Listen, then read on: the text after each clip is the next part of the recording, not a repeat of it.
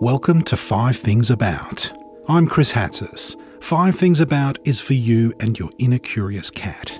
The part of you that just loves to know what others know about inventions and ideas, and people and places. In each episode, we'll meet experts who'll share 5 insights from their field of work. 5 balls of yarn for us to play with. You've heard the proverb, curiosity killed the cat. The rest of the proverb is, but satisfaction brought it back. So go on, knock yourself out and bring yourself back. Hello and welcome to 5 Things About. I'm Buffy Gorilla. Today we are talking to Academy Award-winning animator Adam Elliot. Adam won an Oscar in 2003 for his film Harvey Crumpet. He joins us ahead of his University of Melbourne Employability Week keynote and has some top tips for young people starting out, and I try my hardest to get some details on his upcoming movie. Hello, my name is Adam Elliot and I spend my life playing with blobs of clay. Adam, you are a graduate of the VCA. How did you make it from the VCA to the Oscar stage? Well, the first thing I can say is I definitely did not plan to win an Oscar, and I've actually never planned to win any award. I just locked myself away in the dark, and as I said, I play with blobs of clay, and I love writing, I love directing, I love cinematography, I love editing, I love all the different phases of making a film, and I love the process. Sometimes too, when I'm making a film, I really don't want it to end because I love the actual journey probably more than the destination. So when I finished Harvey Crumpet, which was the film that won the Oscar, and we won, I was a bit shocked because it was not planned, and it was a lovely surprise and a lovely thing that happened to my producer and I. But Harvey Crumpet was my 4th film, and actually after I won, my dad said, it's all downhill from here. You've got nothing left to aim for. But that's the thing, I never really aspired to win that. It was just a wonderful thing that happened. And what was the feeling like when they called your name? Well, we're up against Disney, Pixar and Fox, and with Disney we're up against Walt Disney himself and Salvador Dali, and it was a film called Destino that Disney and Dali had begun making over 40 years earlier. But unfortunately, Disney and Dali didn't get along. They both then died, and the film was never finished in their lifetime. So Roy Disney, who was the head of Disney at the time, threw a lot of money at this little short film to get it finished. And so it was the hot contender. It was the film everyone thought was going to win. We were the underdogs from Australia. And so when I heard those words, the winner is Harvey Crumpet, which came out of Ben Stiller's mouth, and Ben Stiller and Owen Wilson were dressed as Starsky and Hutch, which was the film they were in. It was a very surreal, I hate using that word surreal, but it was quite odd. And I remember hearing the words, the winner is Harvey Crumpet. And I looked at my producer, Melanie, and she wasn't smiling. She was quite blank. And then I thought, maybe I heard Harvey Crumpet, but they actually said Disney. Maybe I'm hallucinating. And I thought, if I stand up and it's not us, I'll look really stupid. What do I do? But luckily I saw a camera crew come running down the aisle, and suddenly the camera was pointing at me. And I thought, well, it must definitely be us. So we quickly hurried down to the stage. It was a pre-Moonlight moment when they called the wrong name. Yes. Adam, have you ever been an intern? Oh, gee, I sound very old now. Back in the early 90s, the word intern wasn't really used much. We had work experience. And actually, the first job I had after I graduated from the VCA was I worked in a bread shop, Brown's Bread in Albert Park. I didn't last very long. I was not very good at customer service. So I actually went on the dole and moved home with my parents. So it wasn't a good beginning to my career, but I hung in there and actually used my dole money to enter my little short graduate film into film festivals. So every fortnight I'd get my dole check and then go down to the post office and get money orders so I could enter film festivals overseas.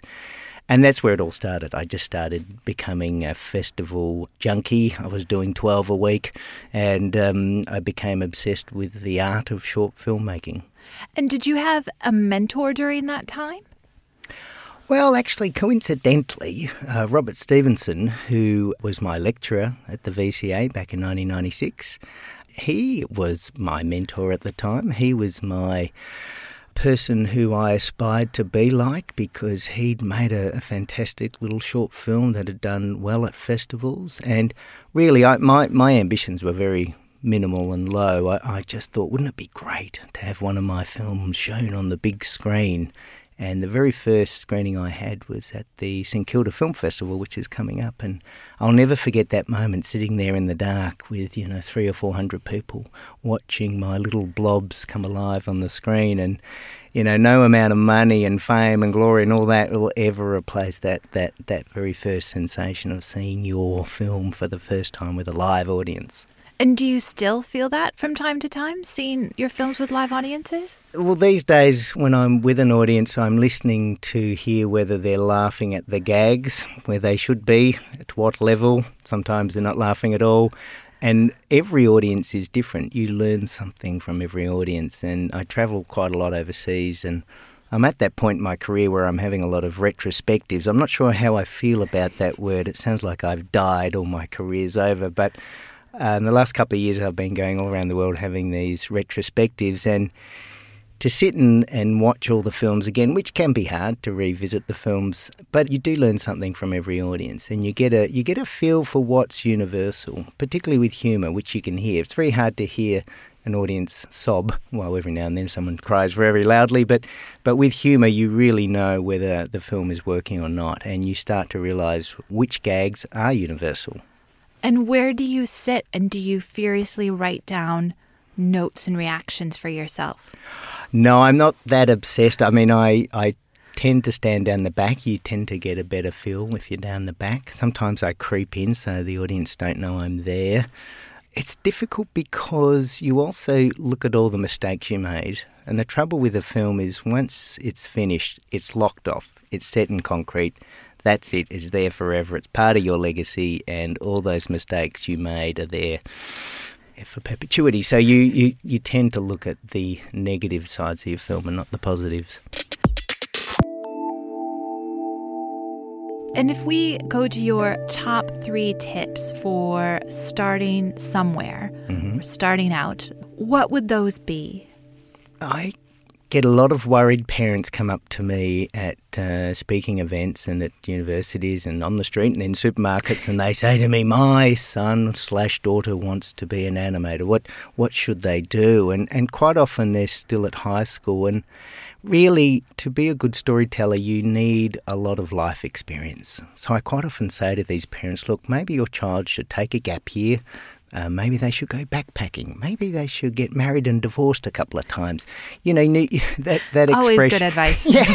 Well, that expression, you really need to suffer for your art. Well, but often my dad just said, well, Adam suffered for his art, now it's our turn. But you do need life experiences, and you really need to immerse yourself in all sorts of things. Sitting down and trying to write a script after just graduating from film school is not enough. You need, especially films that have an authentic flavour to them, that are believable. They really come from true life, and all my films, even though they are blobs of clay and works of fiction, they are all based on real people. So I make sure that emerging students or graduates or people who want to go to film school understand that it's not just the course that's important, it's all the other things that you've done in your life. It's that sort of holistic approach. What advice would you give to a younger Adam Elliot? Retrospective advice. Well, look, I like so many young people. What is that expression? Youth is wasted. Was it? Youth is wasted on the young. Yes. I think. Something like that. Well, I did waste a lot of time. I didn't have confidence and self-esteem and all those important things you need. But having said that, if I hadn't have gone and done a sculpture course and a photography course and all these other courses I did before I went to the VCA, I wouldn't have had that skill set I utilised while I was at the VCA. So I would probably say, look, just keep doing what you're doing, but stop wasting time watching TV. So you're not streaming anything on Netflix at the moment? I love reading. I'm very old-fashioned, and I love reading the classics, and I always tell students that they don't read enough and they should read the classics, because classics become classics because there's something that they did right, and they become timeless. So I'm obsessed with rereading a lot of old literature. I've just reread The Grapes of Wrath for the 4th time. So that's how I spend my leisure time. Yes, of course, I watch Netflix like everybody else, but I try to limit the amount of time I stare at screens. And how do you define success? You're an Academy Award-winning animator. Are you at the pinnacle? Are you what your dad said, there's nowhere to go here? I've always got itchy feet. I'm a workaholic. I don't take holidays because I don't know what to do on them. My brain runs a mile a minute, and I'm a list person. I have lists of all these things I have to do. So for me, now that I'm 46, I'm starting to feel my mortality, and for me it's a race against time to get all these things done before I drop dead. So, the inspiration is just too much for me. Well, I try not to look backwards either, and it's only when I come and give talks and of course talk about the Oscars and what happened that I do sort of feel like I'm looking at an old photo album going through the past. But I'm much more interested in what's next. That's perfect, because I would like to know what's next. What are the photos that are going to fill the next couple of years' photo album for you, Adam Elliot? Well, I've just finished 2.5 years of intense writing, so I've just finished my new screenplay. So we're in that financing phase, the boring bit, where you have to raise all the money. So my new producer and I are about to cast, I can't mention the big name actor that we've got in mind, but we're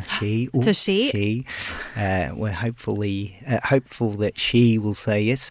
Is it an accented that we would be familiar with, an Australian, or dare I say American? She's Australian, but she certainly has a global presence. Okay. And so, hopefully we'll start making the film early next year, and then hopefully it'll be ready by 2020, and I'll be almost 50.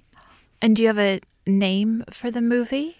I'm contractually obliged to not tell you that, but it's... I have to ask. It's a memoir. I've never done a memoir, so this one is a bittersweet memoir full of humour, hopefully.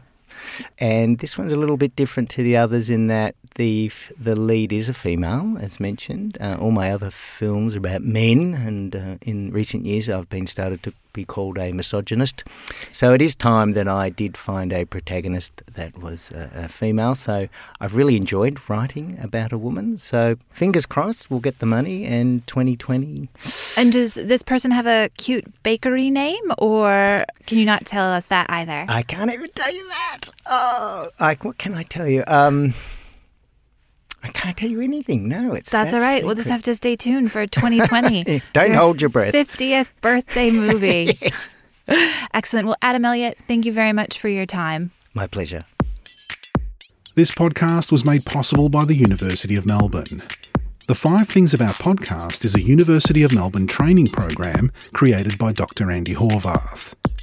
Still curious? Nip over to our other podcasts, Up Close and Eavesdrop on Experts, for more. I'm Chris Hatzis. Join us again next time for another 5 Things About.